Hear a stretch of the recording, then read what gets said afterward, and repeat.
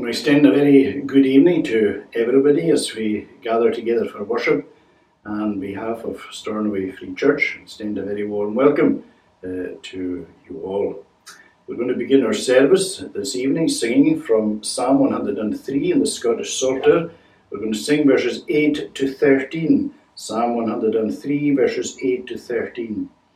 The Lord our God is merciful and he is gracious, long-suffering and slow to wrath, and mercy plenteous. He will not chide continually, nor keep his anger still. With us he dealt not as we sinned, nor did requite our ill. For as the heaven in its height the earth surmounteth far, so great to those that do him fear his tender mercies are. As far as east is distant from the west, so far hath he from us removed in his love all our iniquity. Such pity as a father hath unto his children dear, like pity shows the Lord to such as worship him in fear. Psalm 103 from verse 8, the Lord our God is merciful. The Lord our God is merciful, and he is gracious, long-suffering and slow to wrath, in mercy plenteous.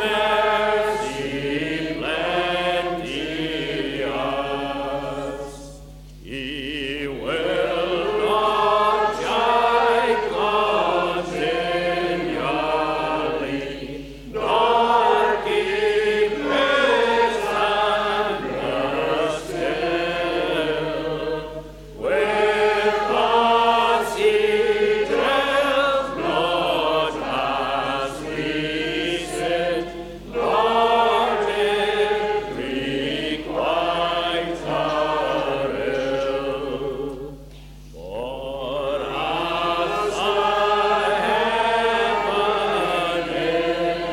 height, the earth surmounteth far, so great to those that do him fear his tender mercies are.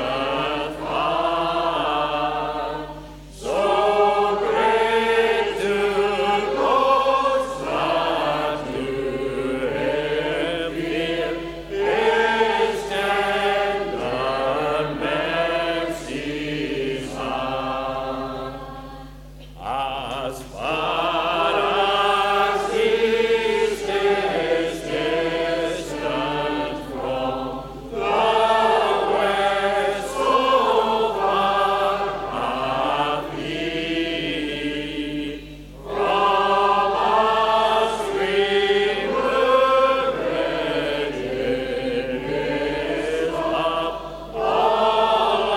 his love all our iniquity.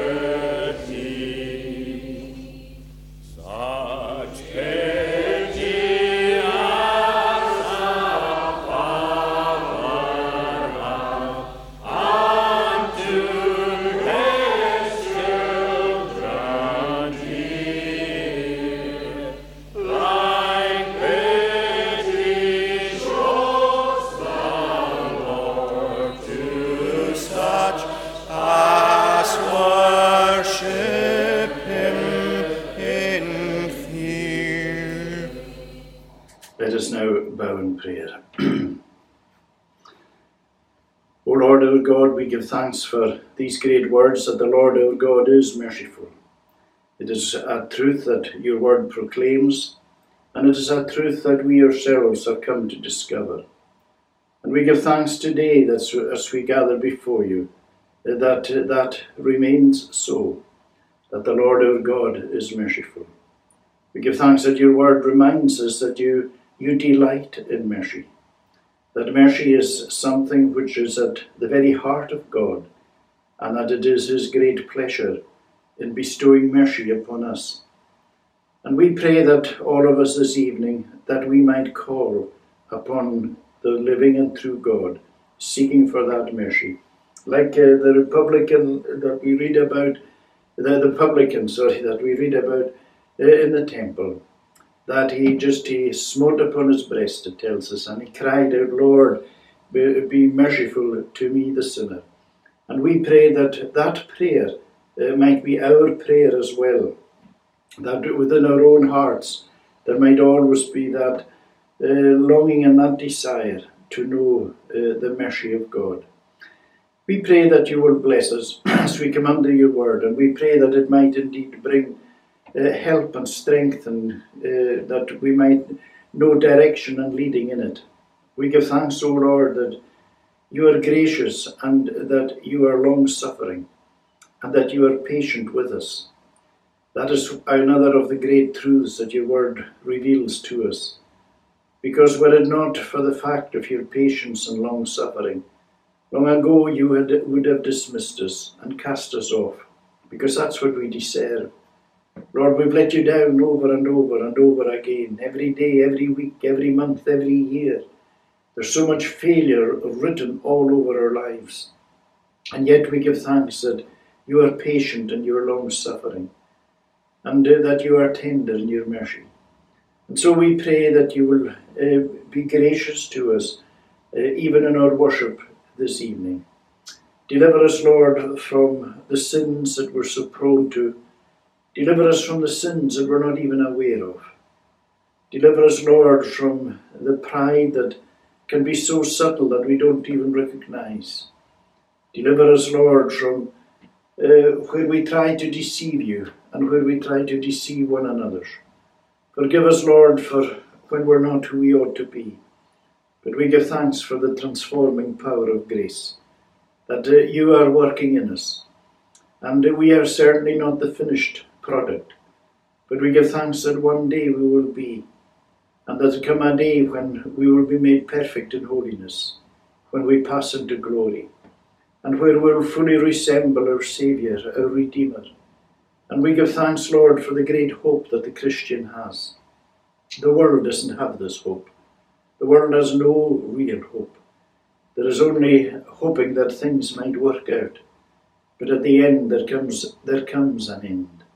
But for the Christian, the end of this world is but the beginning of an even greater. And we pray that it might be that focuses, and we find so much of our thinking based upon, as we reflect upon the hope that is within us, the hope of glory. We give thanks, O Lord, that you have set out before us wonderful things that we could never have worked out. And that's the beauty of the Holy Scriptures, that they reveal to us so much about you, so much about ourselves, and so much about your purposes for us. So much of the inheritance that has been prepared for us. And we give thanks for our Saviour, the Lord Jesus Christ, who has done everything for us. All we are commanded to do is to believe and to repent. And we give thanks, Lord, that the doing has been done and that it is fully acceptable in your sight. We pray then that you will watch over us from the youngest to the oldest. Bless every home and every family. We pray for health and strength to be given. We ask, Lord, that you will be with all those who are struggling. We know these are difficult times, brought about through the COVID pandemic, but the fallout has been immense.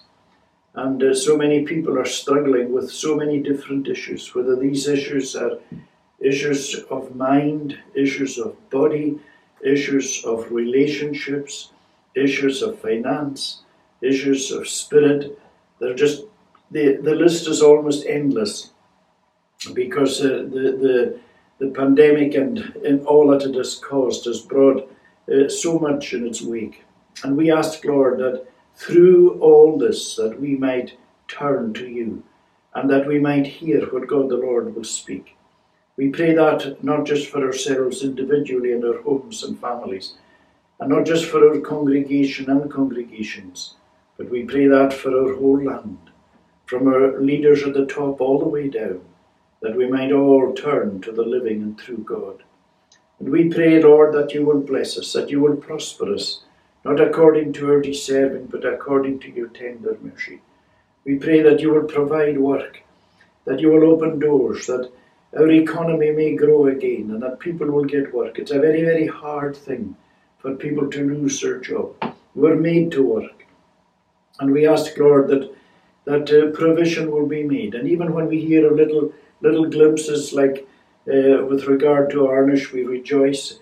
Every person on a payroll is a meal provided for a family at home. And we pray, Lord, that you will open more and more doors and provide more and more work. And that following on from this pandemic, although we maybe we'll have to live with it at one level, we pray that through the vaccine and through various other things, that we will be able to live to a large degree a life of normality. But we pray that you will be at the centre of our lives. And so we pray for those who tend to those who are ill. We remember all our nursing staff, we remember all our doctors and consultants and all our NHS workers. We commit them to you and give thanks for them. And likewise all our carers in homes and in the community. Lord, we give thanks for them. The wonderful provision that is made.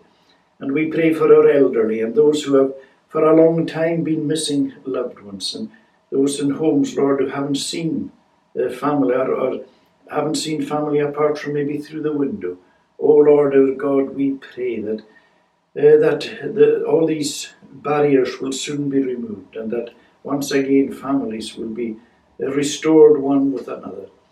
We ask, Lord, that you will bless all our leaders and rulers and those in authority over us.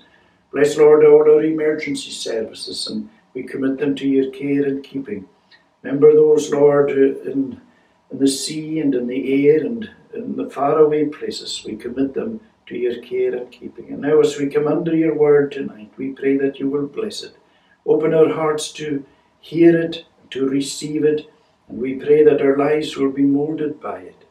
And we ask, Lord, that you will bless those who mourn. Death is never far away, and always there is bereavement, always there is sorrow. And we pray for every broken heart, Lord. May you bring healing and help and restoration. Bless the sick. We pray again for healing. Wash away our sin, in Jesus' name we pray. Amen. Just a wee word to the young folk, any young folk listening in tonight. The last couple of weeks the weather hasn't been so good, but do you remember maybe 3 or 4 weeks ago the weather was really, really good. It was very frosty, very slippery. There was a bit of snow, a bit of ice, but every day was sunny and it was crisp weather. It was nice. But although you're not driving yet, it was actually quite difficult driving, because in the winter the sun lies quite low, and sometimes you'd be coming up a brae and the sun would seem to be just like it was sitting at the top of the brae and you could hardly see. And then the roads, which had been so frosty, then they would begin to get, as the ice would melt, they were getting very shiny. And I was speaking to a lorry driver one day, and he said to me, he said, I had such a headache by the end of the day, because all day when I was driving, the sun was reflecting so brightly off the road. It was like a shine, like the road had a shine all the time, and it was bright into my eyes the whole time. And by the end of the day, he said, I had a thumping headache from the glare of the sun onto the road and then reflecting into his eyes. The sun is very powerful, and we know that when the sun reflects, it beams its light anywhere. Probably I remember in school we used to sometimes, some people used to, I don't do that. We used to, if it was a nice bright day, and if the sun sometimes would come at a certain angle in, and it would be beating in the window, you would put your watch so that the sun would reflect off your watch, and then you would try and get the reflection into the teacher's eyes. And sometimes the teacher had the head down and you'd be waiting. Now you couldn't get it quite, and then all of a sudden, that's it. You could see the beam from the sun to your watch to the teacher. And then sometimes the teacher would look up and there would be this, just for a moment, there was this, you would get this, you say, I got it, bingo. That was just that one moment. There was that little flash there. And the teacher, what are you doing? And it's just a fun thing, but it's I'm not telling you, I shouldn't be saying this. That's maybe you do that anyway, but it's maybe not a good thing to do. But anyway, it's just showing that the sun can reflect off things, and it can actually cause a fire. If you leave a glass or even a mirror in a room and the sun is beating down, the sun can actually start a fire when it catches and reflects with the power of it. And if for instance somebody was saying, right, here's a person and he says, right, I'm going to reflect the sun onto you, right? That's what I'm going to do. I'm going to reflect the sun onto you. Now there are two things that we have to do. Now, supposing I'm going to use a mirror, and I've got to put the mirror here. And the first thing is I have to face the sun with a mirror. So there's the sun, here's the mirror. The second thing is nothing must get in the way of the sun coming to the mirror and the reflection of the mirror to you. Nothing must get in the way or it won't work. And this is all true spiritually. And it tells us in the Bible about a man who came into this world. And he had a particular purpose, a particular role, a particular job, as it were, given to him by God. And that was John the Baptist. And his job was to witness about Jesus. And this is what it says: a man sent from God whose name was John. He himself was not that light. He came only as a witness to the light. That was John's job. He was a witness to the light. And who was the light? The light, of course, is Jesus. Because Jesus, as we know, called himself the light of the world. And the wonderful thing is that the light of Jesus shines into our hearts. When we ask the Lord Jesus to come into our life, that's what he does. And if we want to reflect the light of Jesus into other people's lives, then two things are very important. The two things that we said, if we're working with a mirror and the sun, first and foremost, you must face the mirror to the sun. And likewise, we must face ourselves to Jesus. In other words, all the time, every day, we must be saying, Lord, will you be at the center of my life? Will you be the one who is there to lead me and to show me the way to go? Will you be my Lord and my King? And the second thing is, we mustn't allow anything to come between ourselves and the light of who Jesus is. And if we allow sin and wrong things to get in the way, then the light of Jesus is not going to reflect out into other people's lives. But the more that we are careful in our lives, and the more that we fight against sin and ask God to take the sin away, the more the light of Jesus will shine into our lives and will reflect out, and other people will see that light. Let your light so shine, it tells us, before others, that they may see your good works and so glorify your Father which is in heaven. So you ask the Lord Jesus every day, Lord Jesus, shine your light into my life.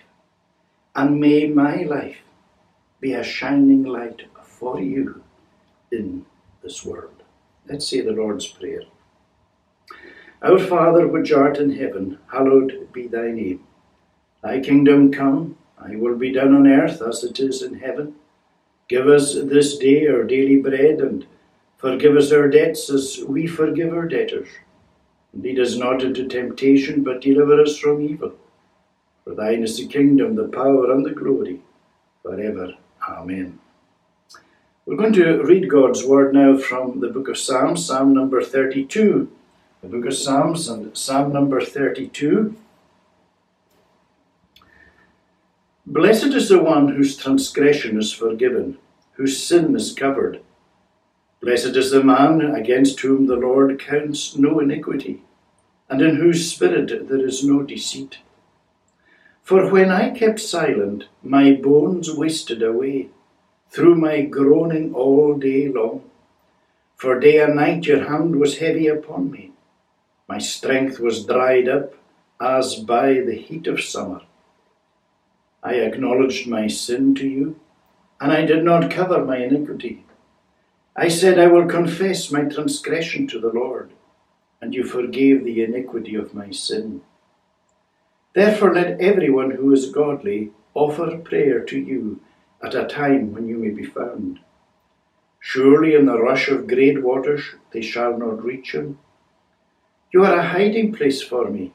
You preserve me from trouble. You surround me with shouts of deliverance. I will instruct you and teach you in the way you should go.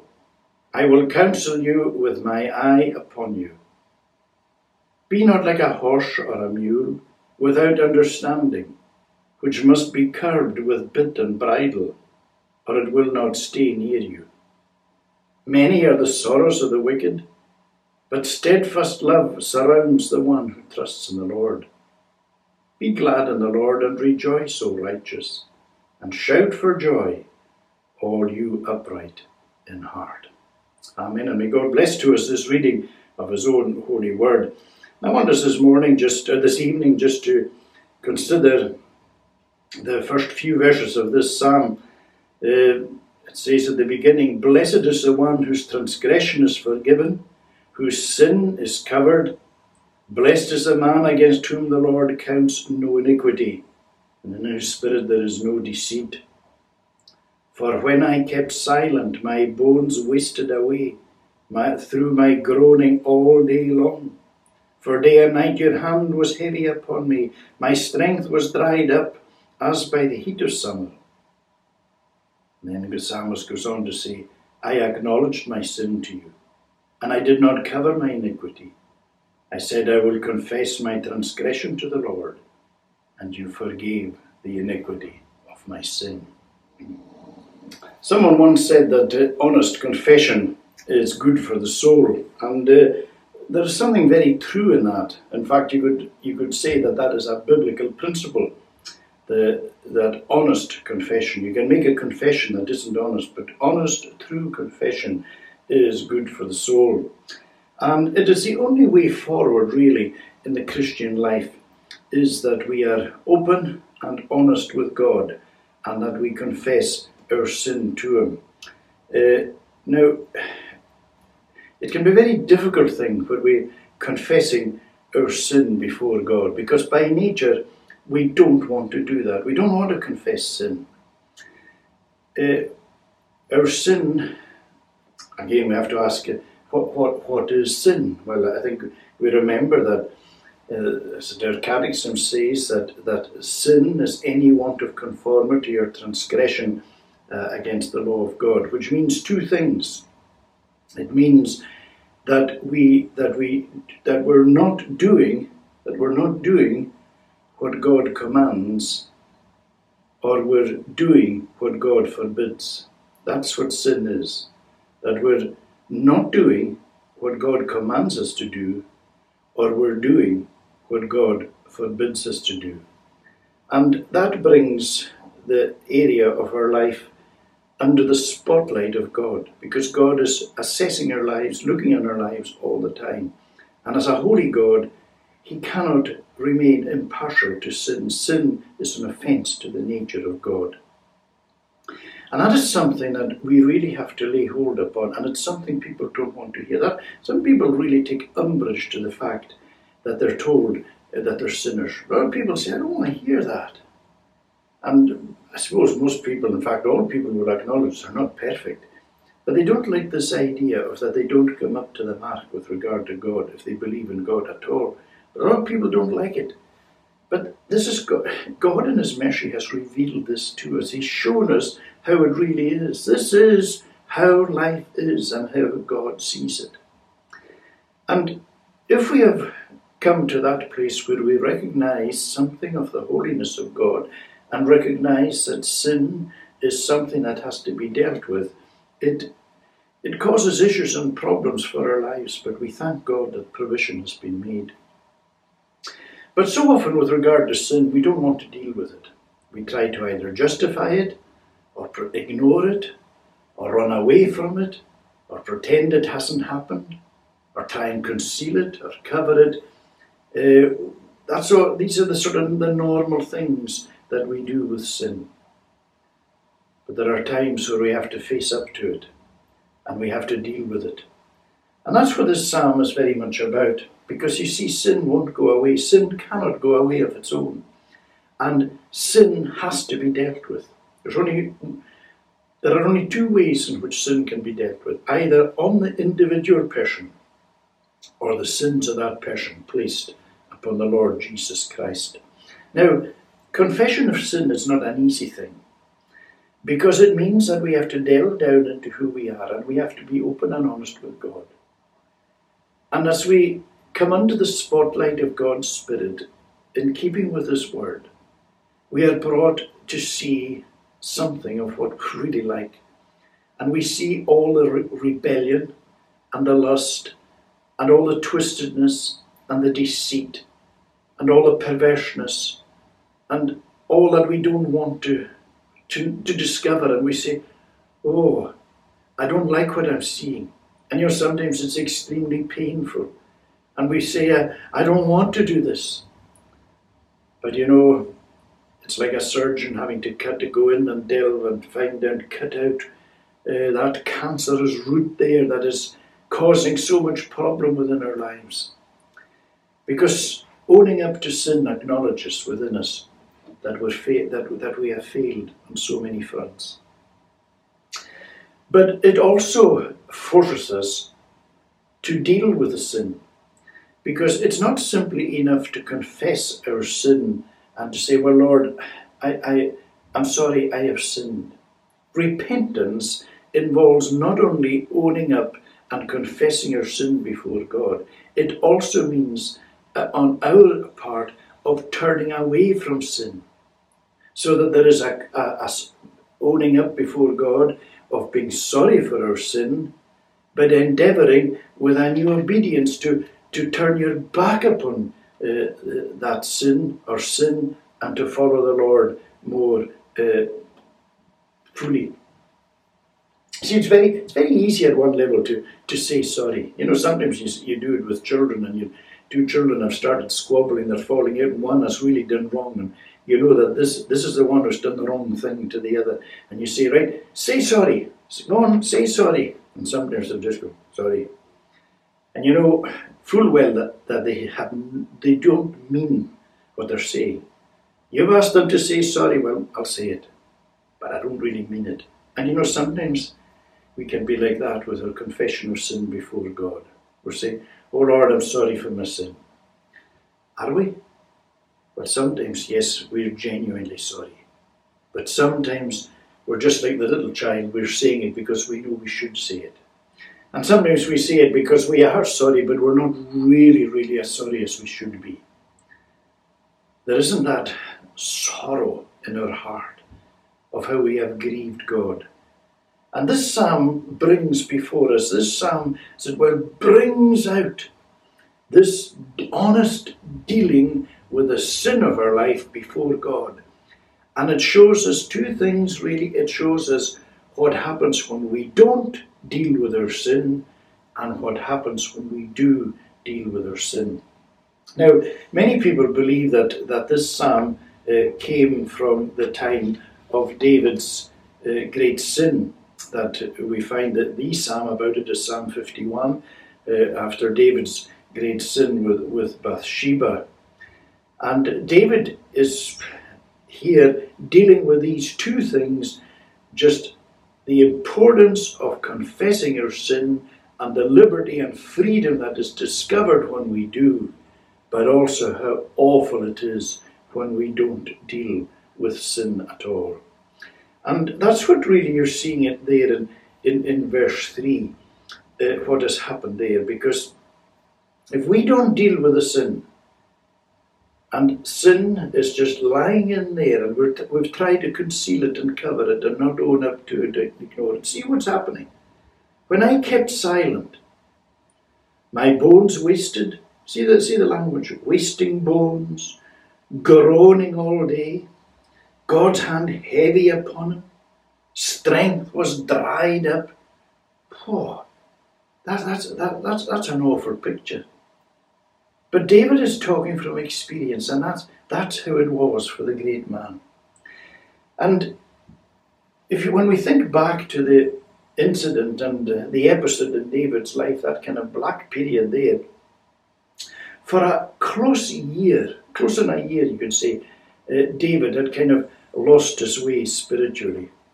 You remember well the whole incident with Bathsheba, but it occurred at a time when Israel was at war. Israel was fighting, and Israel were fighting the Lord's battles, and David was the king.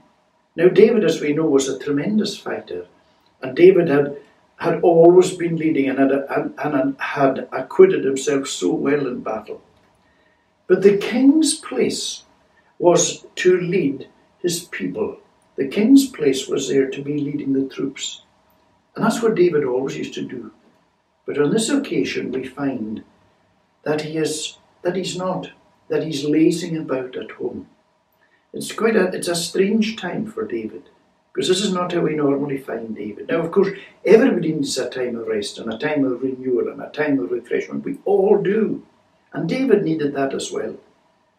But not at the time when the intensity of battle was taking place. His place was there, not at home. And I believe that there was a twofold laziness in David at that particular time. Didn't last.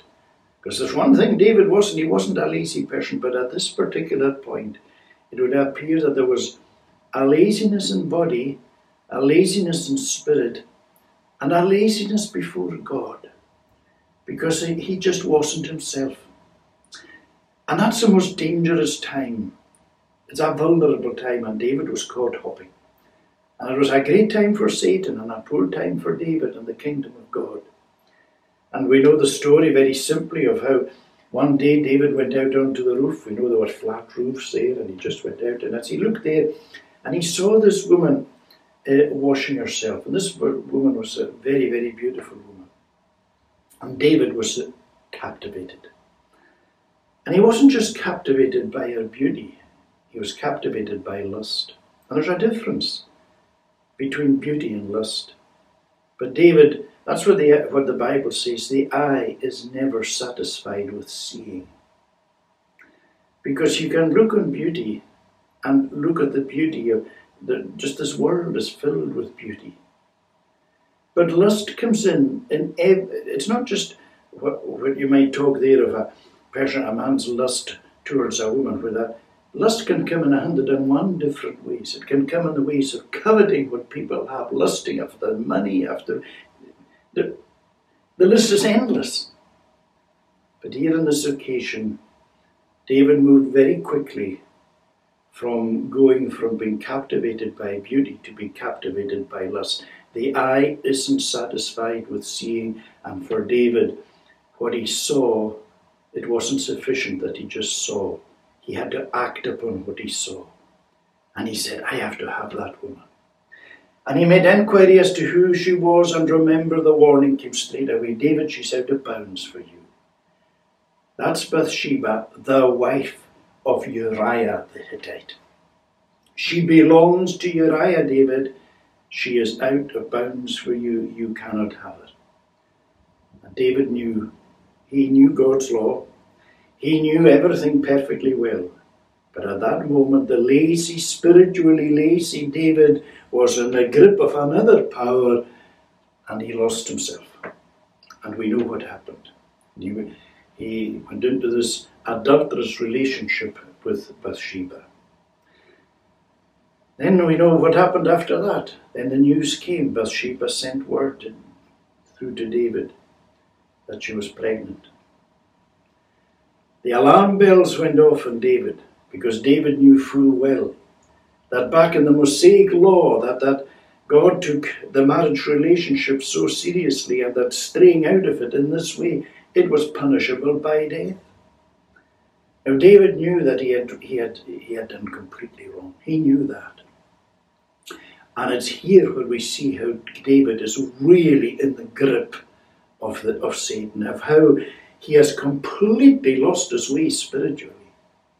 Because you know what happens when we go down the road of sin and we're out of control and we've left God out of the picture, is that we add sin upon sin upon sin. Sin, however bad it is, then becomes layered. And David decides, I have to conceal this. And Uriah was one of his great men. He was one of the elite guys. And David says, if Uriah finds this out, whatever happens, Uriah must not find out what's happened. And I'm not going into the story. We know the whole story of how he took Uriah home and tried to get him to go and see his wife, and he was so nice to him and all the rest, and Uriah wouldn't go. He came home and he just sat at the gate and he said, how can I go into my wife when the Lord's battles are being fought out there? I need to get back to the battlefield. David says, there's only one thing for it. And he's saying in his heart, I'm sorry about this, Uriah, but you're a dead man. And he sends a letter with Uriah to make sure that Uriah gets killed in battle. Isn't that awful? That is David. Here's this man after God's own heart. And you see the sheer deceit and hypocrisy and just, it's the very, you're saying, David, this is like hell exploding in your life. Everything you're doing is so vicious and evil and corrupt. You're putting Uriah's death warrant into his hand and sending him off to try and conceal your sin. Layer after layer after layer after layer. And we know what happened. Uriah was killed in battle, and after a period when the mourning was over, David took Bathsheba to be his wife. And, you know, all throughout this period, David, he was a good man. I don't believe for one moment that David never had any form of worship or was in touch with God. But he was spiritually barren. He would have gone through the motions. And you know, we can do that. We can spiritually go through the motions. We can be going to church. We can be reading a Bible. We can be praying and yet be miles away from God. It's all just token stuff. It doesn't go in deep. It's not real. Well, that's how it must have been for David. Because he at no point was he owning up to what he had done. He had ploughed through the commandments. He had coveted. He had stolen. He had murdered.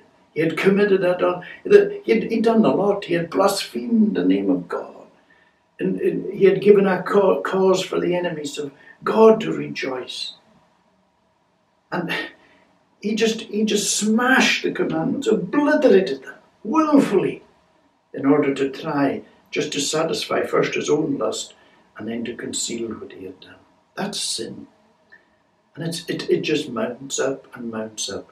And in all that period of time, in all these months, when David would have been going through token gestures of being still a good man, this is how he really was. He tells us in verse 3.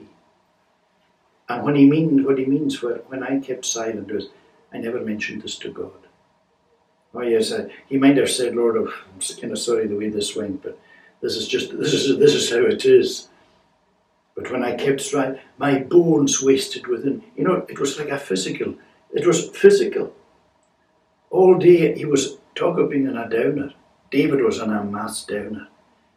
The David who could sing these wonderful psalms of praise was incapable of doing it at that time. Everything was, oh man, it's heavy.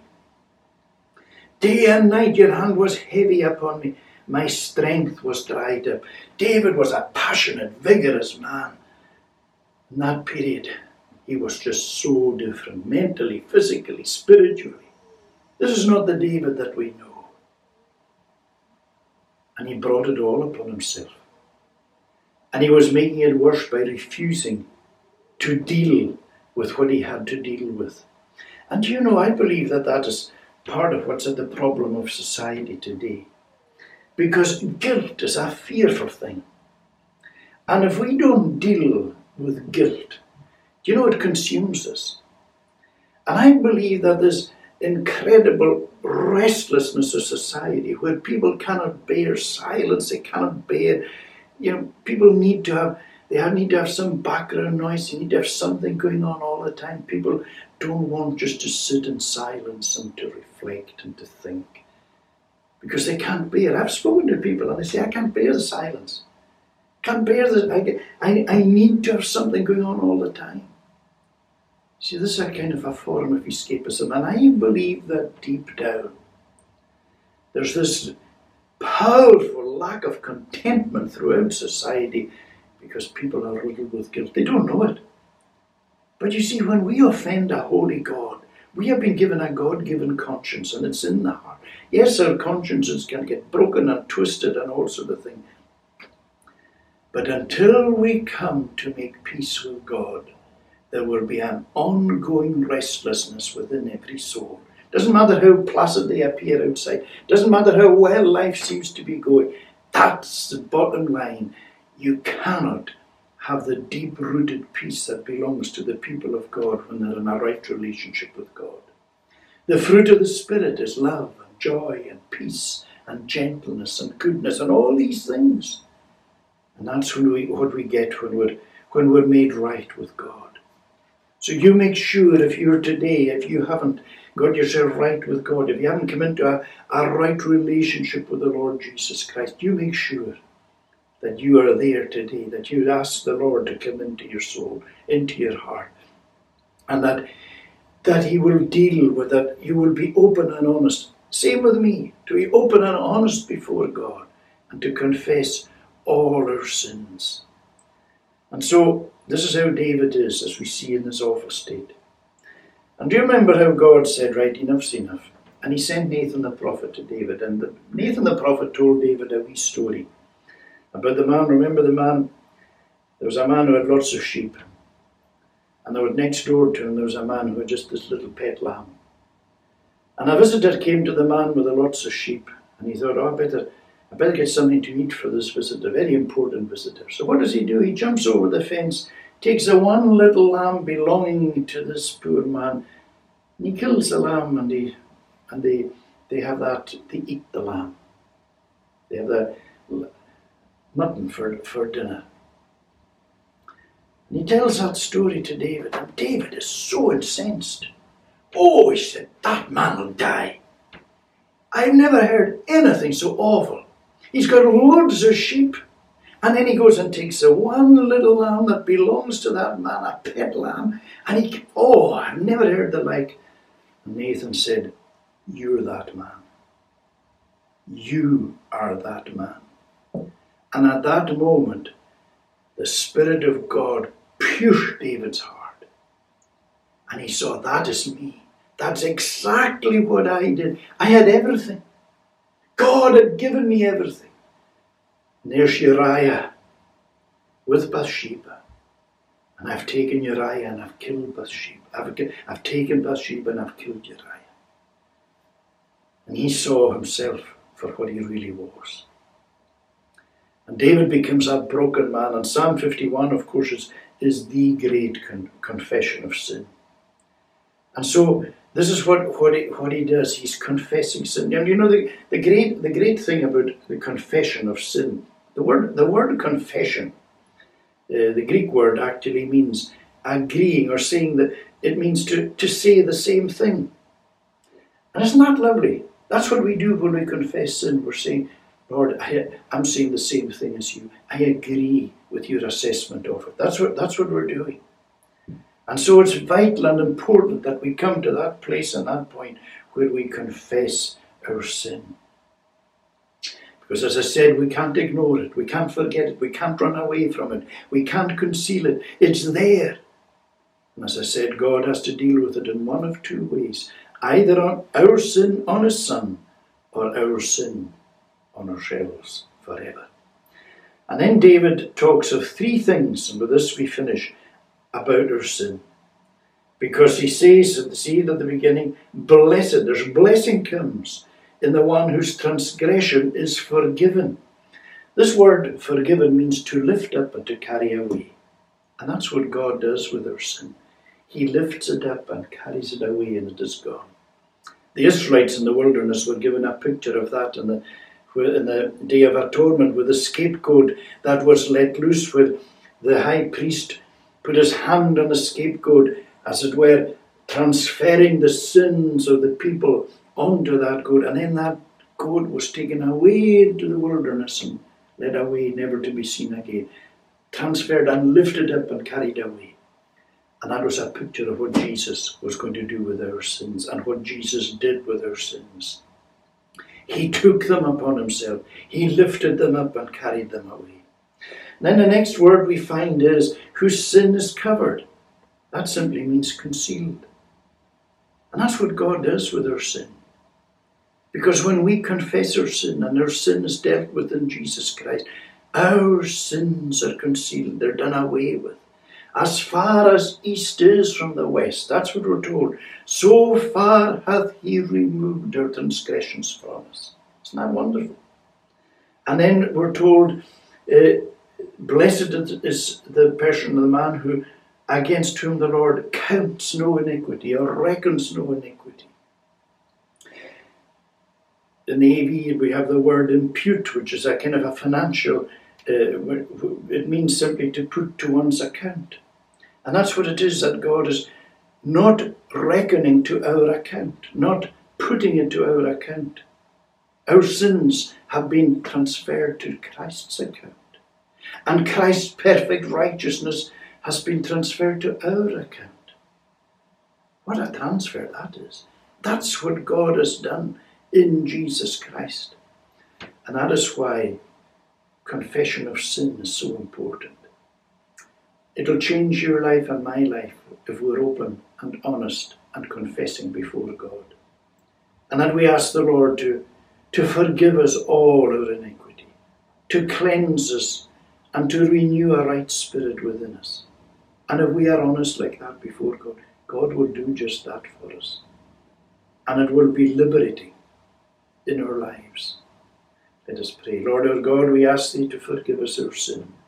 We stand before You tonight and we confess our sin individually and collectively, nationally and indeed internationally. Watch over us and bless us. In Jesus' name we pray. Amen. We're going to conclude singing from Psalm 32, this psalm, from Sing Psalm, Psalm 32, the psalm we were just singing. I'm going to sing verses 1 to 5.